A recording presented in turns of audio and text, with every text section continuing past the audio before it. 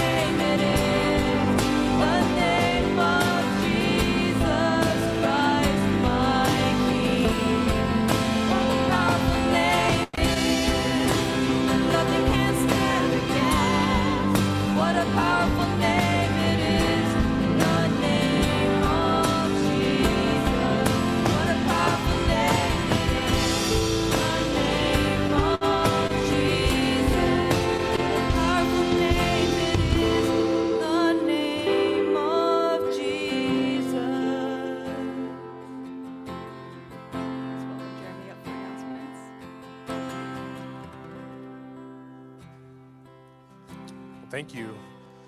You guys can have a seat. Welcome to Church in the Valley. My name is Jeremy Walker, and I help with the First Impressions team here at Church in the Valley. If you are new with us this morning, we want to give you a special welcome and tell you we have been thinking about you. In fact, we have a gift for you over at the table. It's a book called How Good is Good Enough? If you've ever wondered that question, or you have someone that is close to you that has wondered that question, you're welcome to grab a copy of that. That's for free, and take that with you after service here this morning.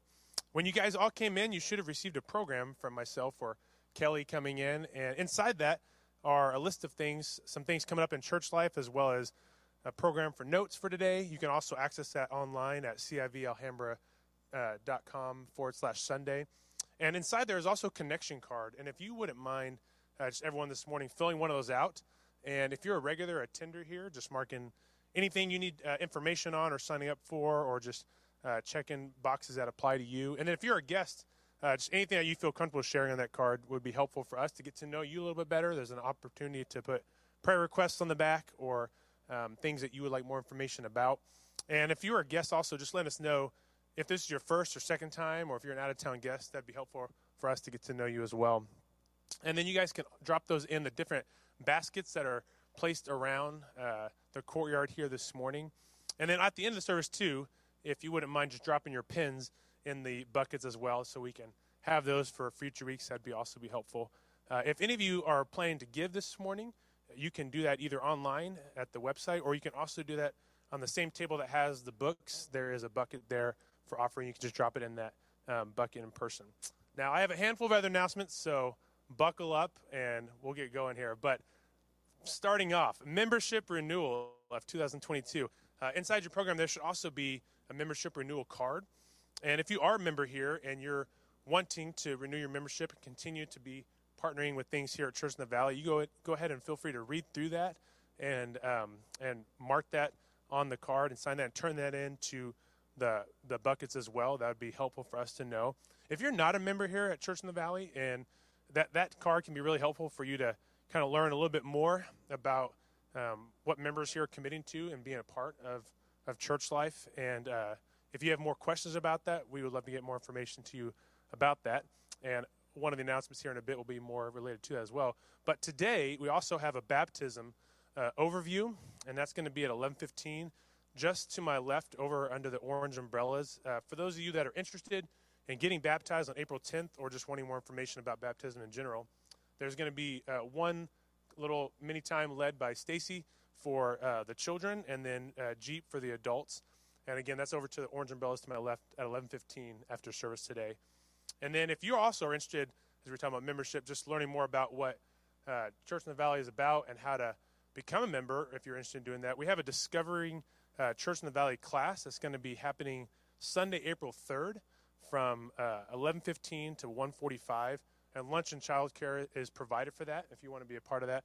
And that's a great time to come and ask questions, any questions you've ever had to some of the people that are leading it, as well as just kind of learning more about who we are as a church and what we're trying to accomplish together, and how you can be a part of that. So if you're interested in doing that, feel free to sign up for that on your connection card, so we can plan for the amount of people and food and all that's coming.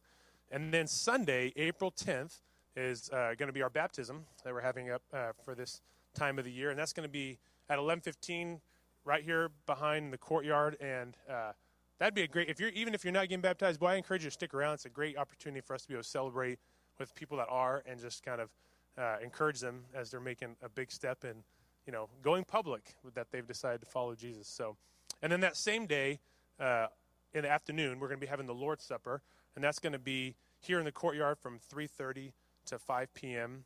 And, the Lord's Supper and childcare will be provided for that too, by the way, in case you're thinking, what do I do with my kids? But the Lord's Supper is also a great time for people that have decided they are in the kingdom of God. They've decided to follow Jesus as their Lord and Savior. And this is a great time for us to come together and do a couple of things. One, to really remember the sacrifice that Jesus made on our behalf on the cross.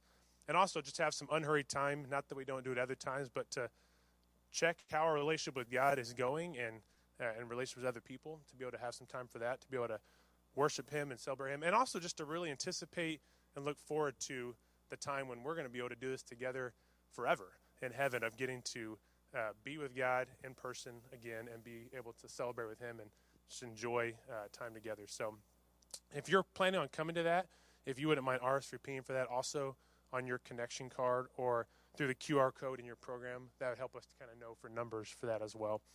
And then last but not least, we're at the last announcement.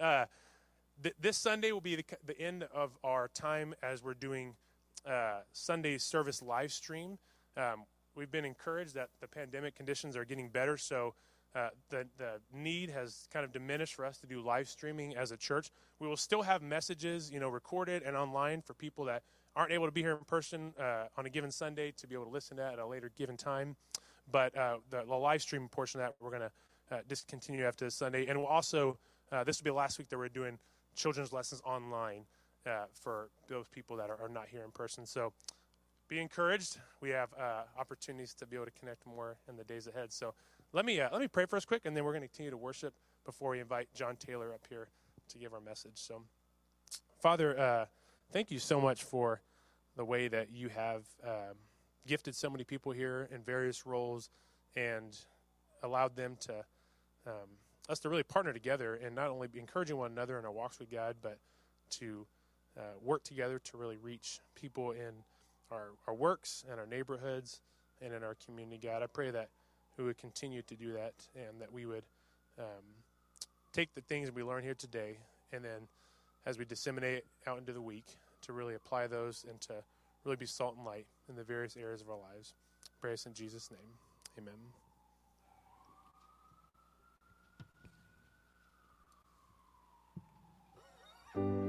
Stand with us as we continue to sing.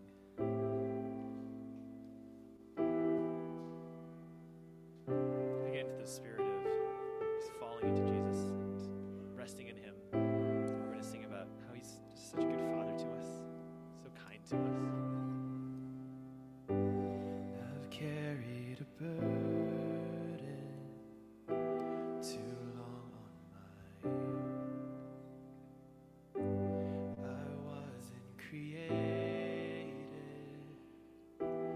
to bear it alone. I hear your invitation to let it all go. I see it now, I'm laying it down. I know that I need you. I run to the Father, I fall into grace. Done with the hiding, reason to wait. My heart needs a surgeon, my soul needs a friend. So I run to the Father again and again and again and again. Oh, oh, oh.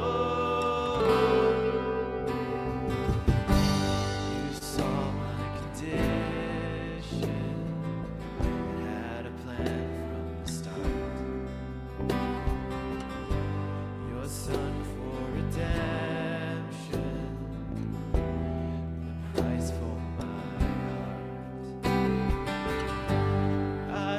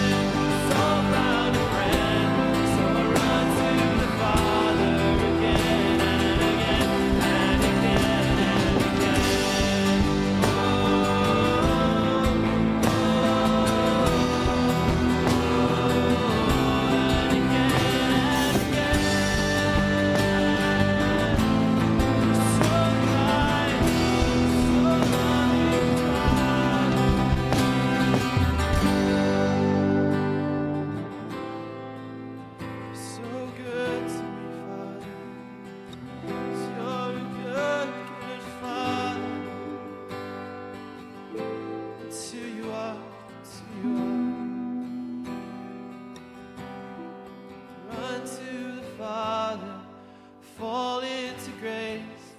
I'm done with the hiding, there's no reason to wait. My heart found a surgeon, my soul found a friend. So I run to the Father again and again and again and again. Oh, Father, we thank you for your goodness to us.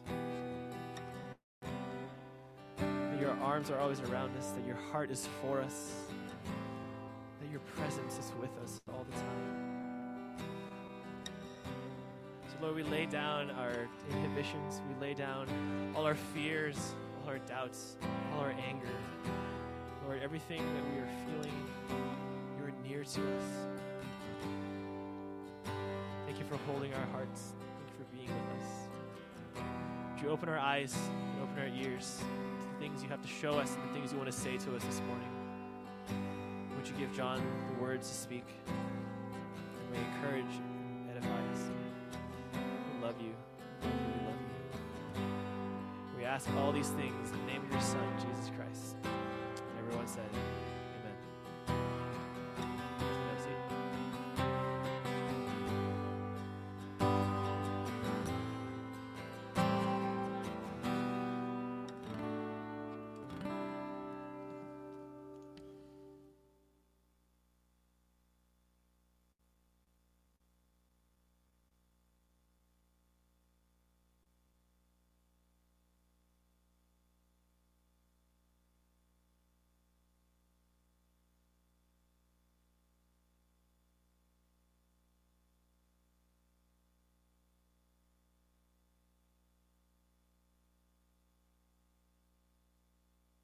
Can you hear now? Is that Corinthians had?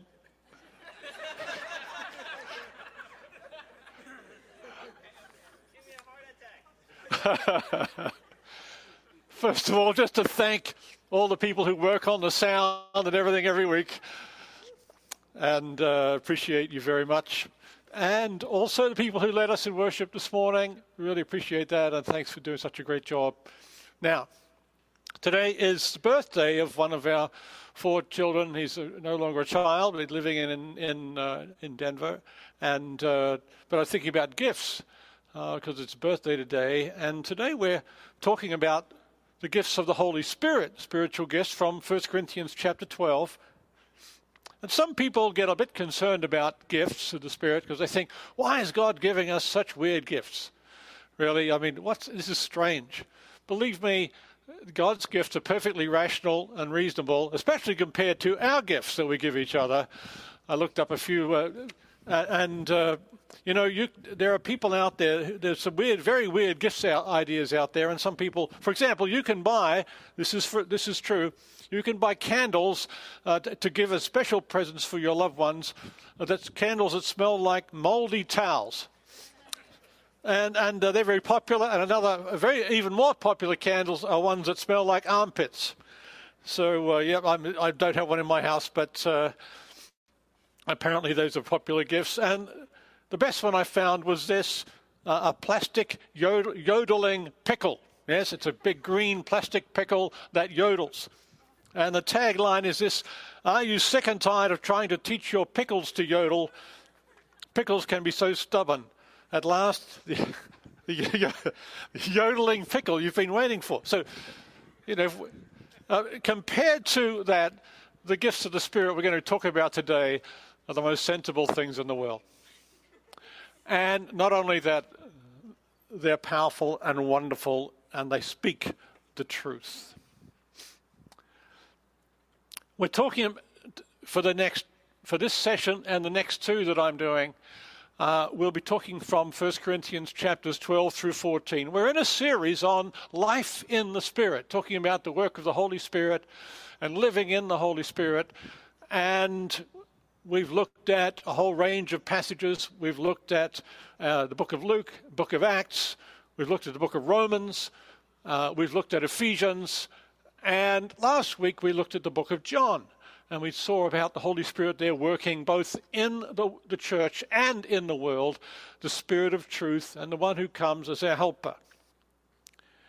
And so now we come to think about the gifts that the Holy Spirit gives to the church and ask sort of why does he do that? What's that all about? The context here in 1 Corinthians, just think about this letter. If you haven't read 1 Corinthians yet, can I encourage you to go home and read it today and just make sure that you're sort of up with what's happening in this whole letter. But this is written to a church in Corinth, which is in Greece, in the southern part of Greece, and it's a church that's really struggling with how they live as Christians in connection with the world around them. They're being influenced in all kinds of ways by the culture and the life of the city and everything that's happening there. Well, some of Paul's letters and some of the other letters in the New Testament are written really about internal things that are happening in the church. You know, they're some theological issue or problem they're having amongst each other. But 1 Corinthians has got a bit of that, but really it's much more about how does this church live in the world in a way that's transformative to the world without corrupting the church. And so that's what this letter is about. And right before our passage, it's talking about the church's meals, how they gather together to eat together. And in fact, in the first century church, a meeting was an eating, right? I mean, you got together to eat. That was the dinner or the meal was at the very center of pretty much every church gathering that you had. And so that's the whole of 1 Corinthians from halfway through chapter 10, all the way to the end of chapter 14. That really large section of the letter is all about when you come together, about gatherings to eat and to meet, to worship, to pray, and to share the Lord's Supper together. So that's what this is about. And so, and typically in the first century world, if you had a formal meal, not formal in the sense you have to wear fancy clothes, but a gathering, an invited gathering for dinner or a meal, whether you're in the church or in some other group, the meals function pretty much the same way every time. You start with the meal, and somewhere in that meal you'd have some bread, and then at the end of the meal there would be a cup of wine, and then that would sort of mark the transition to the meeting part of the gathering. And so then, so if there was a pagan meeting, they'd pour out this cup to whatever god they're worshipping. And if it was Christians, that would be the cup in the Lord's Supper. And then that would transition into whatever, your meeting was about. So if you're a philosophy group and you'd philosophize, or if you were, sometimes it was just a party, that's when you bring on the entertainment and so on. In the church, that's when they kind of transition into singing and worship and prayer and that kind of thing, and using their spiritual gifts. And so on, and teaching. And that's what happened in the early church. And it's in that context then that we pick up our passage. But before we do that, we're going to visit just briefly, and it's not on the overhead, but back to the overhead. That tells you how old I am, right? I use the word overhead. But now, in chapter 1, Paul says something about gifts of the Spirit, and that'll help us lead into what he's going to say in chapter 12. Because the gifts are manifestations of God's presence and grace in Christ. Chapter 1, verses 4 to 7, Paul says this: I give thanks to my God always for you because of the grace of God that was given you in Christ Jesus.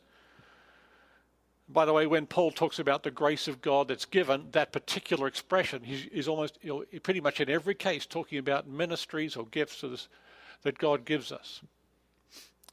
The grace of God that was given you in Christ Jesus, that in every way you are enriched in him in all speech and all knowledge, even as the testimony about Christ was confirmed among you, so that you are not lacking in any gift, as you wait for the revealing of our Lord Jesus Christ.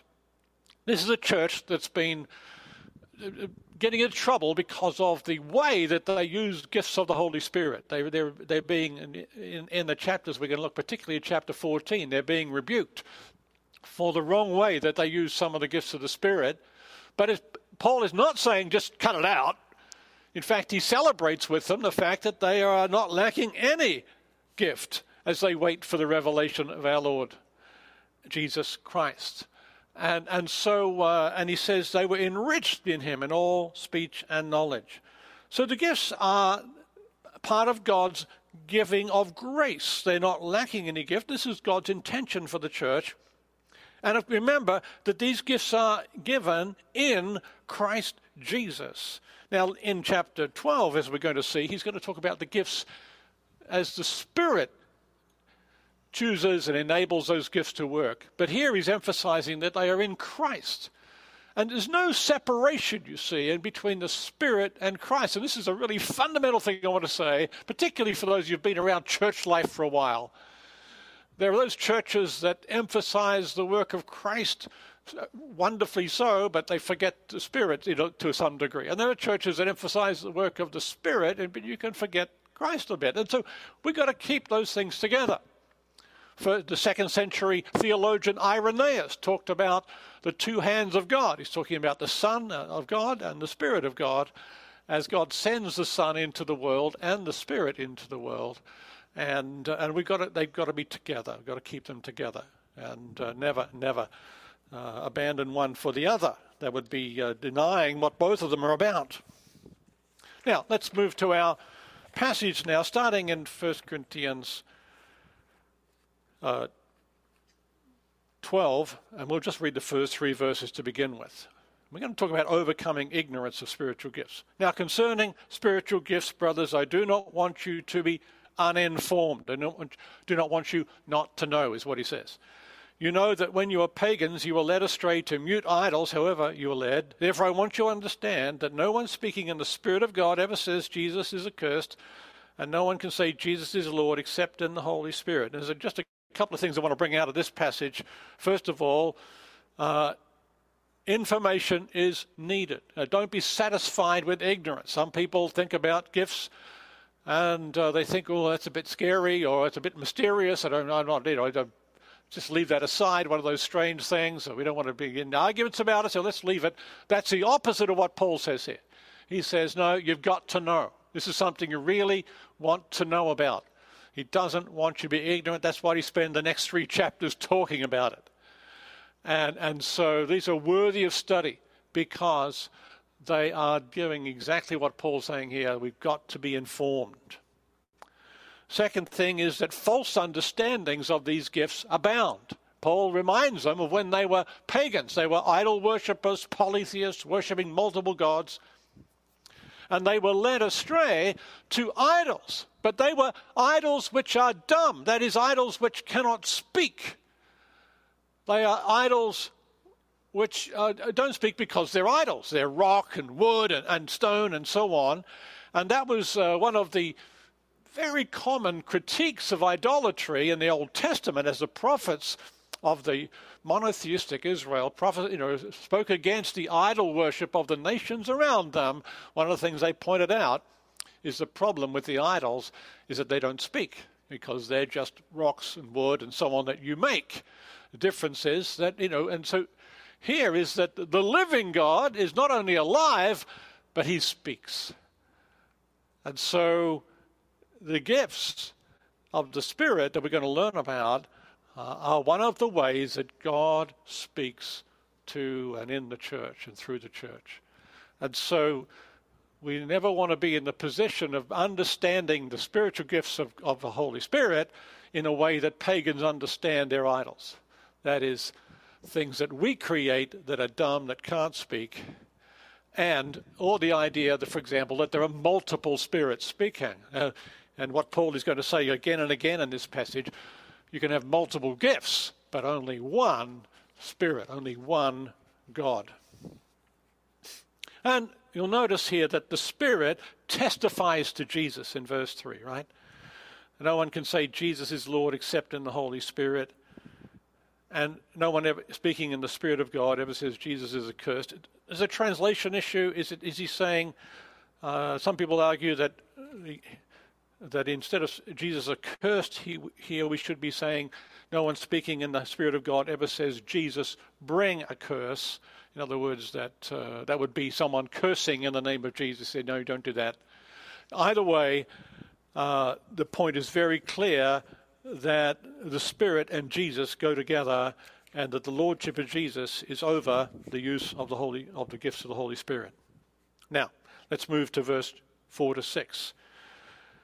Variety and unity. Look for this in this passage. Now, there are varieties of gifts, but the same Spirit.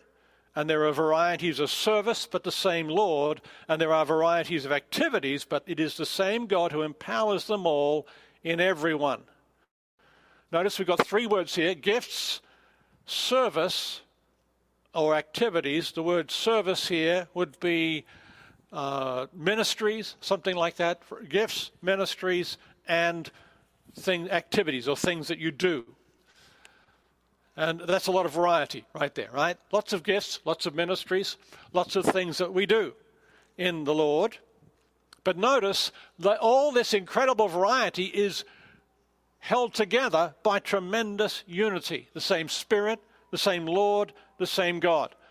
I want you to see it in this passage that we've got a subtle Trinitarian or triune reference.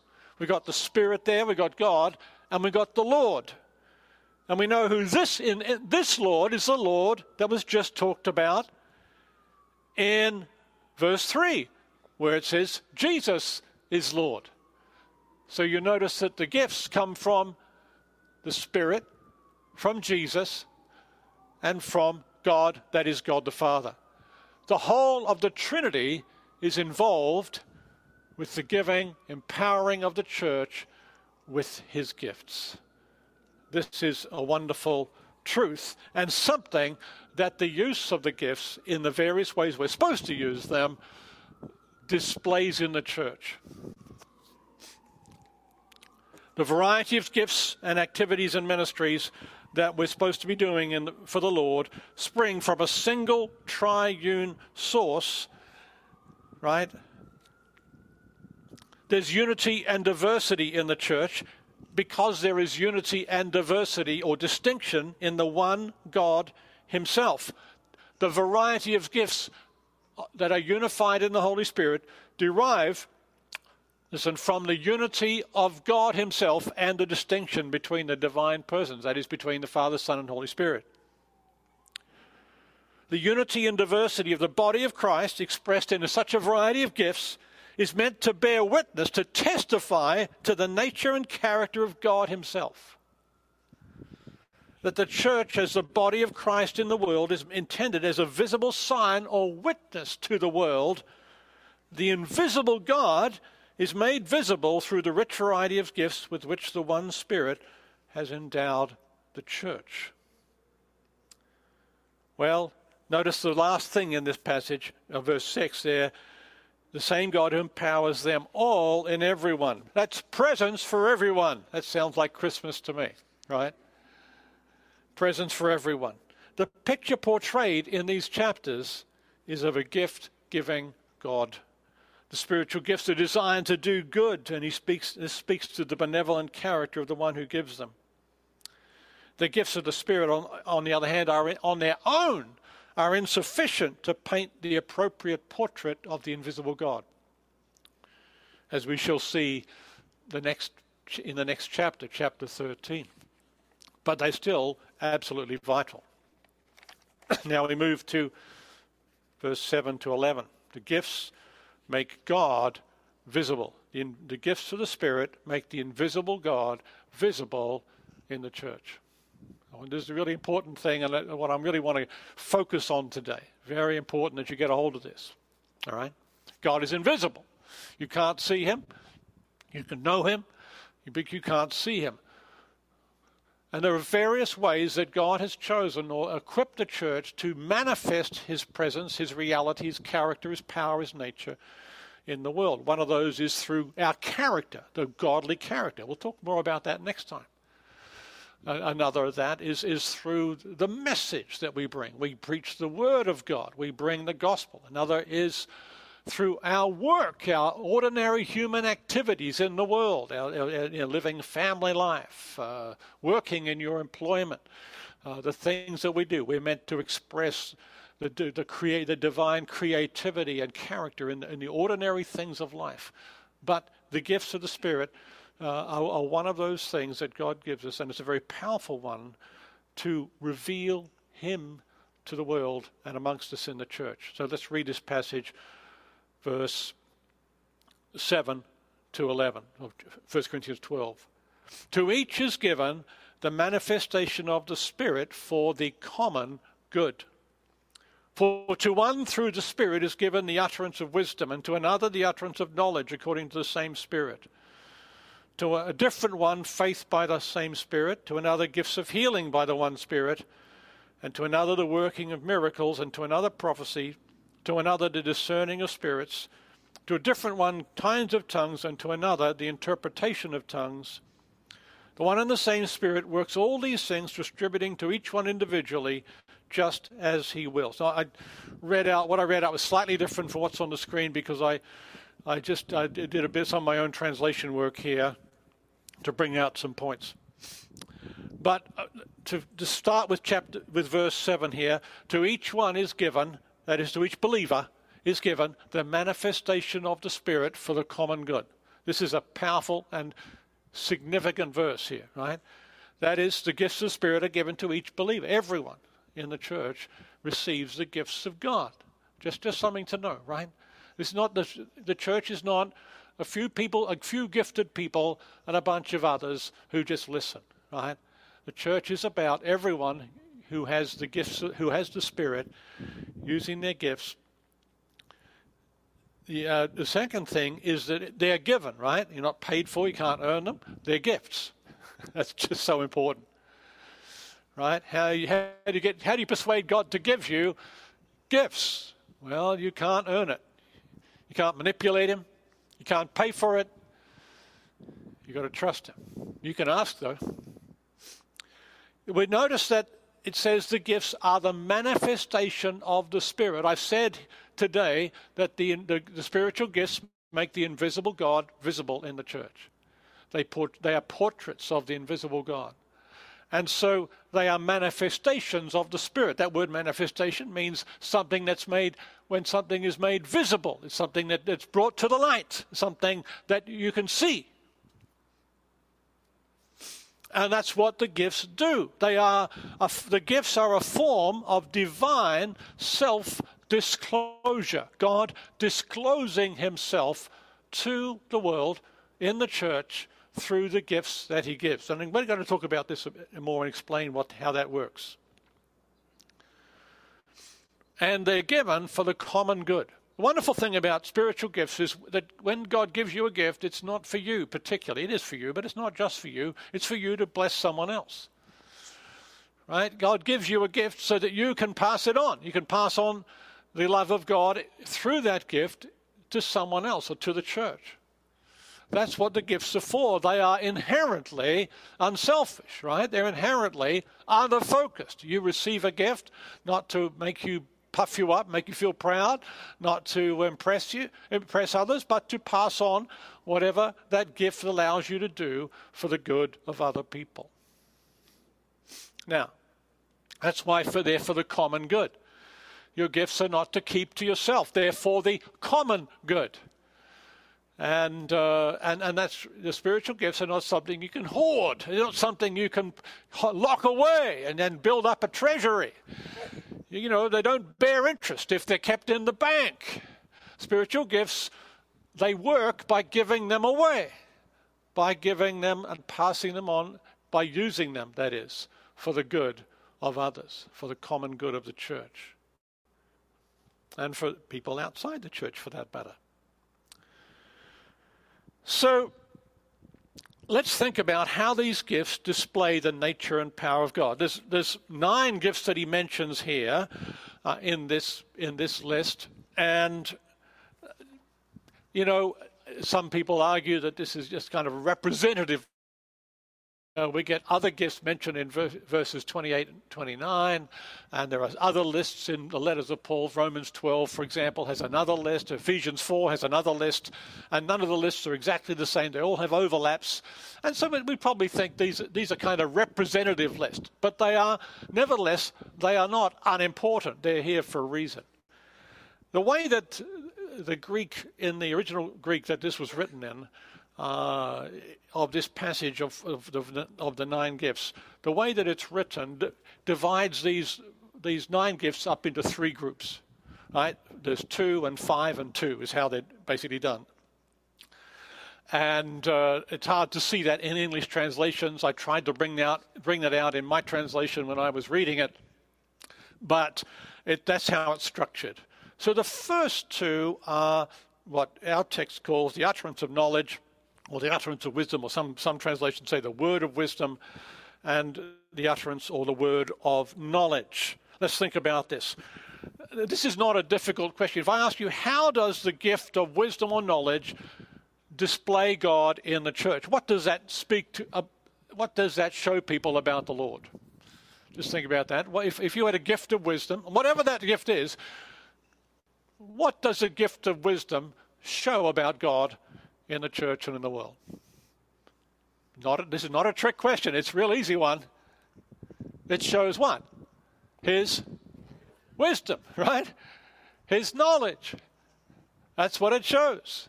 How do we display in the church and in the world that God is wise and God is all-knowing? By using our gifts of knowledge and wisdom. That's really basically obvious. It doesn't take a great intellect to work that one out. But that's how it works, right? We already read from chapter 1 where Paul says, in every way you were enriched in him, that is in Christ, in all speech and all knowledge. In the first couple of chapters of 1 Corinthians, Paul is talking about the gospel speaking to a world that values, that overvalues human wisdom and human knowledge and undervalues, the gospel. And so he's talking to them about, the simplicity and the purity of the gospel as being Christ crucified. That's a kind of foolish message in a world that is impressed with their own learning and their own philosophical prowess and their own intellectual power. And yet that's a message that is wiser than all of the wisdom of the world. And so it's no surprise then that the first 2 gifts that Paul mentioned in this list pick up that same notion. It turns out, because in chapter 2 of 1 Corinthians, Paul says, look, there is a real wisdom. There is if you like, a spiritual wisdom. There is a wisdom, a secret and hidden wisdom of God, he calls it, and that the rulers of this age, they don't understand. But he says, we have not received the spirit of the world, but the Spirit who is from God, that we might understand the things freely given us by God. And we impart this not in words not taught by human wisdom, but taught by the Spirit. So the gospel is not the simplicity of the gospel and the message of Christ crucified is not something that abandons intellect. It's not something that we have to, if you become a Christian, you don't have to fry your brains. You have to throw your brains out, right? You have to accept, you don't have to sort of believe 5 unbelievable things before breakfast in order to be a Christian, right? It is, in fact, so wise, so intelligent, so makes sense, so ultimately reasonable to be a believer, to follow the Lord Jesus Christ. But this is a wisdom that without the work of the Spirit, the world cannot understand. The same and so gifts of wisdom and knowledge speak about the wisdom and knowledge of God. God knows everything and there's nothing he doesn't know.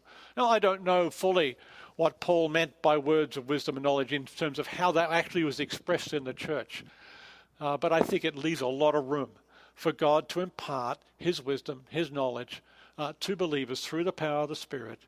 But the truth is, God knows everything. I'll give you at least one very, very simple example that happened in my life when I was a young Christian, and I was doing some outreach in Sydney, Australia, and I was talking to this guy from Lebanon. He had been a refugee from the Civil War and in Lebanon, and we're trying to just tell him how Jesus loved him, how God wanted to have a personal relationship with him, how the Lord loved him, and he just wasn't getting it. He just couldn't comprehend the goodness of God. He had a warped picture of God, and he just couldn't comprehend. And in my mind, I'm saying, God, help me, help me. What do I say to this guy? What can we get through this barrier? And anyway, it just dropped into my head. It wasn't a great flash or, a vision or anything, but I just thought that something happened when he was 10 years old that was important. So I didn't know. This had never happened. Nothing like this had ever happened before. So I was a bit nervous. I said, what happened when you were 10 years old? And he said, nothing, and kept talking.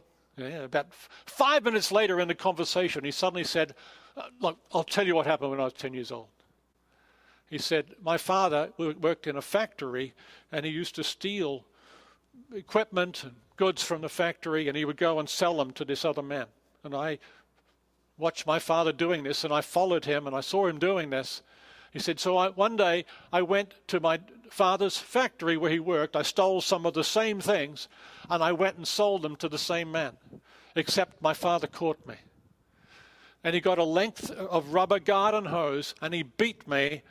And to his 10-year-old mind, it seemed like it was for hours. He beat him for a long, long time for doing exactly the same thing that he'd seen his father do. Suddenly, everything started pouring out of his heart. How he'd been captured by the other side in the Civil War and tortured by being beaten on the feet with canes. All the kind of things that had happened to him suddenly just poured out. And at the end of all this, he gave his life to Jesus, and pretty soon afterwards, he was baptized. Something happened.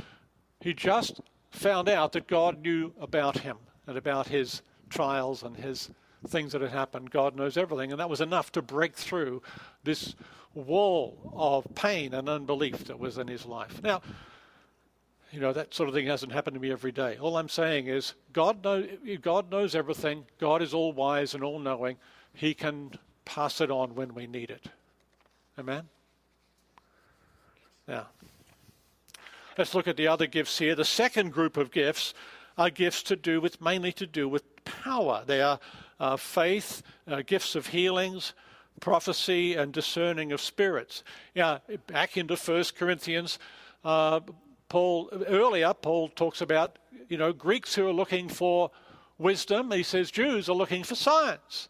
But, we preach the gospel of Christ crucified. And so just as there is a true wisdom that comes from above, that comes from God, that can be imparted by the Spirit, there is a place for science, for those things that are, as what Paul calls in chapter 2, verse 4, the demonstration of the Spirit and power. Where he was really talking about how the Spirit, working through Paul as he proclaimed the gospel, demonstrated and proved the power of God at work in the gospel. The miracles that Paul was involved with provoked faith. Now we can think about, how do these gifts display the divine character? How do they show God in the world, right? It's not that difficult. If you pray for someone and they get healed, what does that tell them about the Lord? Tells them about his love, his compassion, his power, right? Very important things about who Christ is can get displayed through these gifts. Gifts of faith, usually thought of as being that kind of faith that moves mountains, that does extraordinary things. Discerning, I was thinking healings. I'm thinking of time I was in West Africa, and praying for. I was preaching at a church, and someone asked me to pray for them, and someone got healed that night. And so the next day, a couple of days later, someone from the church came up to where I was staying and took me down to the local village hospital, or the city hospital, and said, "We want you to pray for these sick people in the hospital." Really? Okay. It's not me, it's the Lord. It's not my power. But they took me around praying for people in the hospital, and we came to one girl who was, something had happened to her spine, and she was in a plaster cast from neck to knee, literally, lying there, unable to move, and they're trying to just, and so we prayed for her and went away. I didn't know anything more about it. But about 3 months later, a couple of guys from that country in West Africa came through where I was living. And I said, what happened to that girl we prayed from the hospital? I said, oh, yeah, she was healed. She got up and she was so excited about the Lord. She went back to her hometown and started a Bible study, started reaching people for Jesus. So, oh, praise the Lord. You know, it was one of those things where the gift displayed something about the Lord to this girl and led her to keep serving God and to really press on in the Lord. The gift of prophecy we're going to come back to in a couple of weeks, so I want to talk about about that then. But it is a sign in the Scriptures of the presence of God, right? God, by his Spirit, and it portrays a God who speaks, a God who communicates. Now, exactly what prophecy is, we're going to come back to in another week, because there's not enough time to talk about that this morning. But it is a way that God speaks, and we'll have to think about that. Discerning of spirits. I'm trying to give examples here because there's so many ways that these things can happen. And so any example, I don't want you to be held into thinking that by my examples, these are the only ways these things can happen. There's lots of ways these gifts can be manifested. As Paul said in the first part of the chapter, right? There are varieties of gifts, varieties of service, varieties of ways to do these things. We don't have to be held to particular examples. But there was a time I spoke at a conference in Ireland, and there was a girl there who had brought her sister it was a Christian conference. The girl had brought her sister to the conference. The girl was a Christian, her sister was not. In fact, the sister was an atheist and didn't believe, but somehow was persuaded to come to this Christian event with her sister. And she was this girl who was an atheist. She was a college student and a very intelligent girl. Those things don't always go together, college student and intelligent, I know, but I know they do here. I mean, I can feel the waves of intellect coming as I'm speaking here. But after being at this conference for a few days and seeing the love of the people around, seeing the joy that they had, seeing the fellowship and the believers, this girl who'd come as a kind of very determined non-Christian wanted to come and talk to me. I was one of the speakers there. And so her sister came, and the two of them came, and we'd had a chat. And she said, look, I see what you have. I see what you and your friends have. You have this joy. You have this hope. She said, I can't believe it, but I'd like it. I want it, but I can't believe it. And we talked more about her background. It turns out that in college she was doing philosophy, and that her favorite professor was a nihilist. Literally, I mean, not only just accidentally a nihilist, a deliberate philosophical nihilist. That means he really believed and taught there was no meaning and no purpose about anything in life. And that was his teaching. And, of course, where does that teaching lead you to? Only leads to either moral abandonment to whatever feels better, or it leads to total despair and hopelessness. And that's where she was at. She was in total darkness and despair. She could not believe if she wanted to. And as we were talking, I was asking Jesus, saying, help me, Lord, what do I do here? And I felt the Lord speak to me. Satan's really bound her. It's like 2 Corinthians 4 talks about, about the God of this world blinds the minds of unbelievers. And so I just felt like the Lord tell me she's got this spirit of unbelief that's really binding her, and is a non-Christian girl. So I said to her, can we pray for you and cast out the spirit of unbelief? I said. That's what I felt the Lord had given me this discernment about. To my surprise, she said yes. She wanted something, and so we prayed for her. Wasn't dramatic, but we prayed, and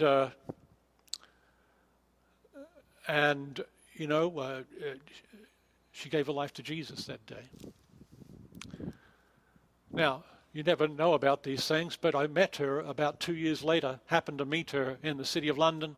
She was coming through, just absolutely radiant Christian woman, involved in Christian leadership in her college now, just full of the Lord, reaching out, reaching other people, becoming a leader in the Lord, and God transformed her. So these are things, these gifts are powerful as the Lord uses them. They represent in the church God's compassion, his understanding, his direction, his word, his presence, his power. The last two gifts in the list are these two, the kinds of tongues and translations of tongues. These are, I think, left till last because these are the two that he's going to then develop further, particularly in chapter 14, along with prophecy. Now, and so I'll talk more about those again another week, but just to say here that the gift of being able to speak other languages, particularly I think in worship and prayer and praise, is what I think, and then for someone to be able to translate those. Now we can ask ourselves, why would God give that? I mean, that's not quite as weird as a yodeling pickle, but it's kind of odd. Why would God do that? We'll talk more about that another time. But I think there's a wonderful thing. It portrays a God who hears and the prayers and praises of all the nations of the world. And that's what it portrays. Anyway, we'll talk about that another time. The last thing that this passage says is this is the will of the Spirit. All these gifts are given by the will of the Spirit. Have a look at this passage again, just briefly. Right? Look at the way it's put.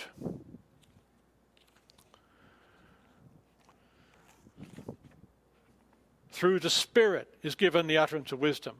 Now the utterance of knowledge through the same Spirit. To a different one, faith by the same Spirit. To another, gifts of healing by the one Spirit. And then verse 11, the one and the same Spirit, right? Works all these things, distributing to each one individually, just as he wills. There's an emphasis there. You can see that? It's all the incredible variety of gifts given by the one and the same Spirit. And to a polytheistic pagan world, this is really important. All these different manifestations of God's power, presence, and person are not representing different gods, deities, spirits, or powers at work. These are all from the one God who in himself has a complex unity of Father, Son, and Spirit in relationship, exemplifying that in the church through the rich variety of gifts that he gives. Each gift then portrays the invisible God in our midst and is therefore absolutely necessary, in my view. Now, just a bit of church history to finish off. We know that the gifts of the Spirit have become or have been in the church a source of contention in various churches for, well, let's say centuries. In fact, at the end of 1 Corinthians 14, Paul says, now, don't forbid speaking in tongues. And then even an earlier letter of Paul's, 1 Thessalonians, which is probably the first letter we have of Paul's, the end of that letter, he says, don't quench the Spirit, don't despise prophecy. These are the earliest documents written relating to gifts of the Spirit that we have. And in both of those, apparently there's some controversy over spiritual gifts. So if in the 21st century that's still happening, it's no surprise it was happening in the first century. And so, I recognize that, and that there's a lot of opinions about these. And my job is not to say these people are wrong and these ones are right. My job is to get you to read the Bible well, to say, okay, what's the Bible actually say about these things? And for you to read it and consider it and reflect on the Word of God itself. Whatever I might say from my life, my history, my examples, those are witnesses maybe, but they're not ultimately persuasive. We've got to be persuaded, if you're going to be persuaded, by the Scripture itself. And we'll talk more about that next time, about what the Scripture says about the continuity of these gifts. I think it's a great shame that the church has been so divided over the thing that's meant to unite us, which is the Spirit that we all share. And so the last thing I want to do is provoke any kind of dissension or disunity. I'd rather get us seeking God together and delighting in the diversity that God brings to the church through the richness of the different gifts and ministries that he gives among us. The message I want you to hear today, and we're not going to finish the notes from today, we'll do that next time. But the message I want you to hear from today is this, that the gifts are given to manifest the Spirit for the common good. That is, they portray the invisible God in all sorts of wonderful ways in the church and through the church to the world. And that's something that really needs to happen.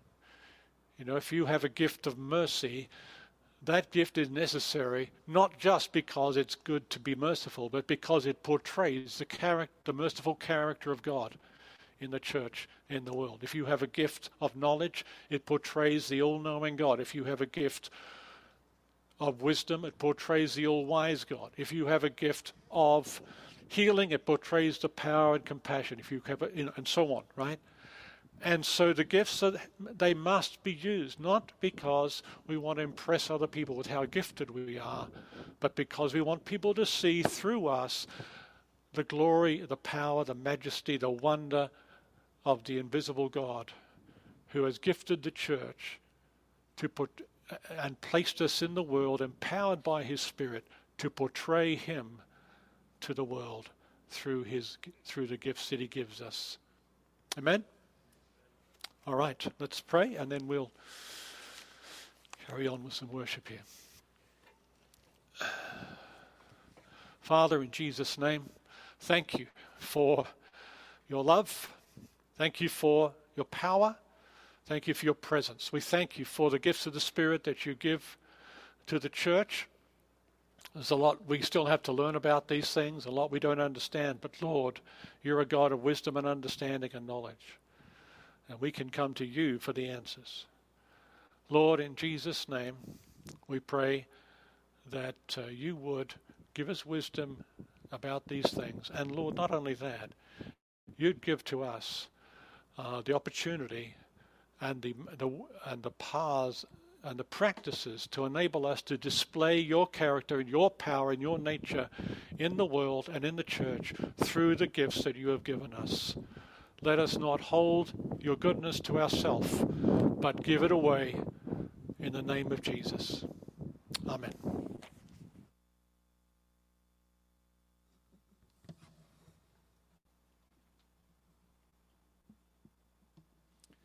Thank you, John. Would you stand with us as we continue to worship?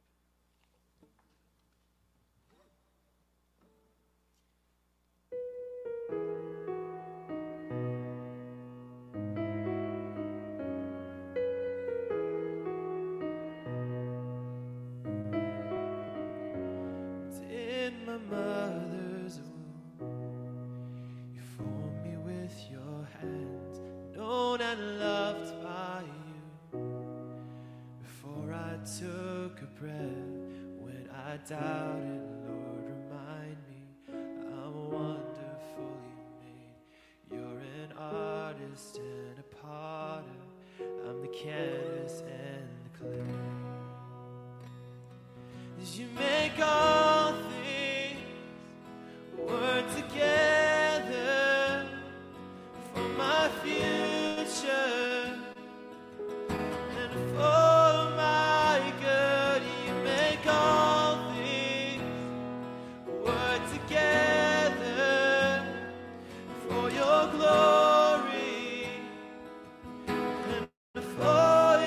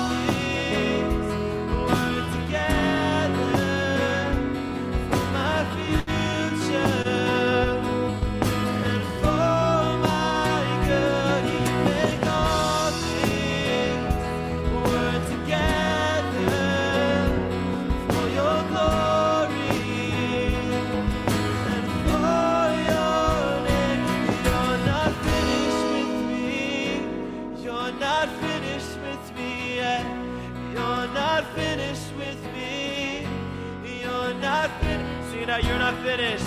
Oh, you're not finished with me. You're not finished with me yet. You're not finished with me. You're not finished. You make all things work together for my future and for my good. You make all things work together for your glory and for your name. When I doubted, Lord, remind me I'm wonderfully made. You're an artist and a potter. I'm the canvas and the clay. 'Cause I know nothing has been wasted. No failure or mistake. You're the artist and the potter. I'm the canvas and the clay.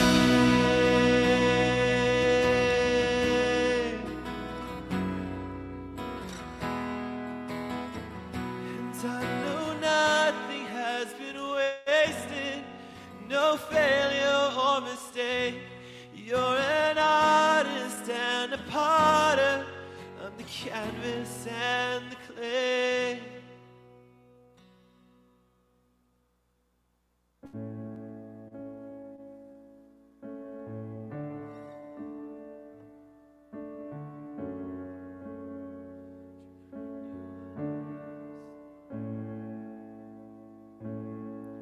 In the crushing, in the pressing, you are making new wine.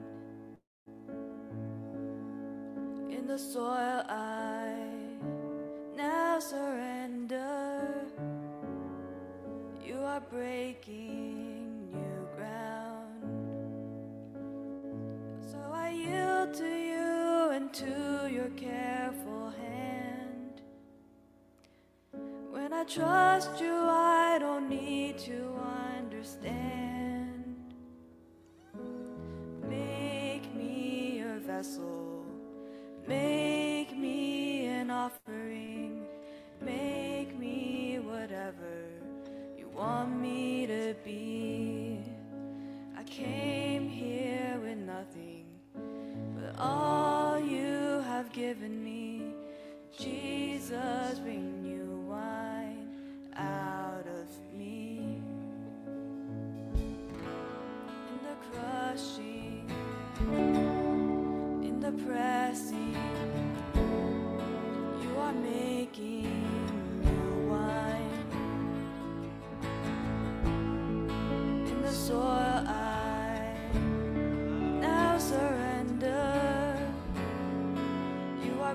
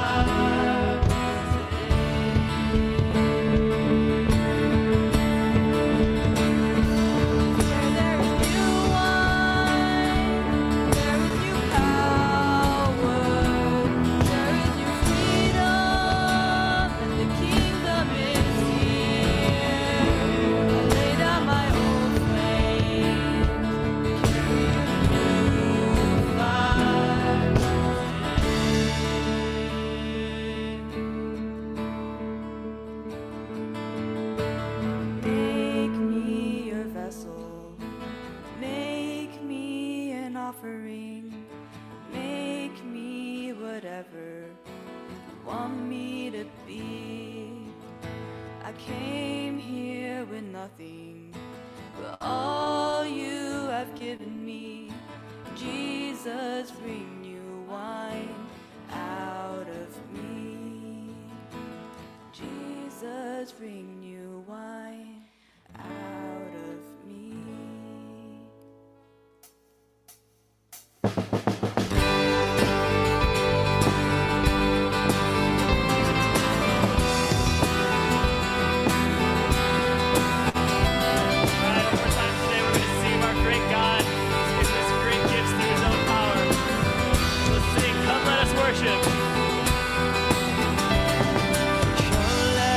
Worship our King. Come, let us bow at His feet. He has done great things. See what our Savior has done. See how His love overcomes. He has done great things. He has done great things.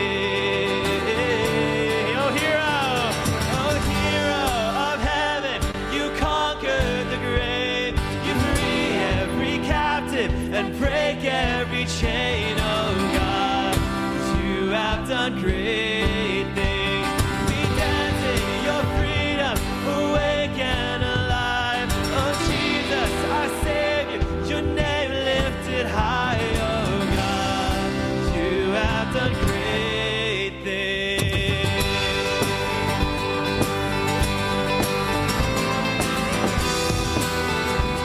Sing, you've been faithful. Storm.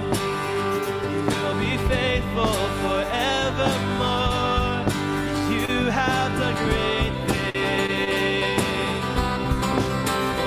and I know you will do it again. For your promise is yes and amen. Oh, you will do great things. God, you do great things. Oh, hero of heaven, you conquered the grave. You free every captive and break every chain. Oh God, you have done great things. We dance in your freedom, awake and alive. Oh Jesus, our Savior, your name lifted high. Oh God, you have done great things. Lift it up, hallelujah. Hallelujah, God, above it all.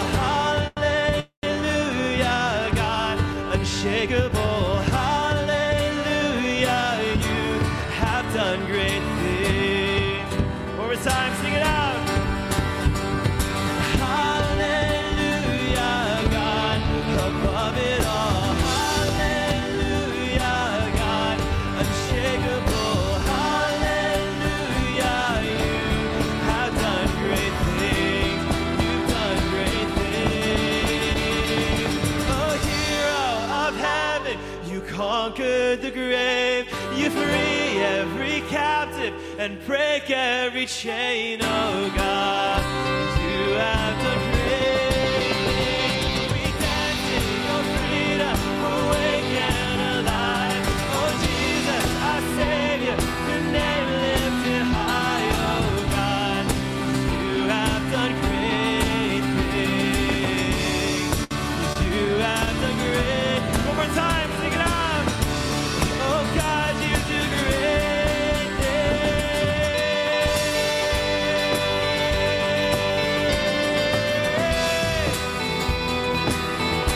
You do great things. Out of the impossible.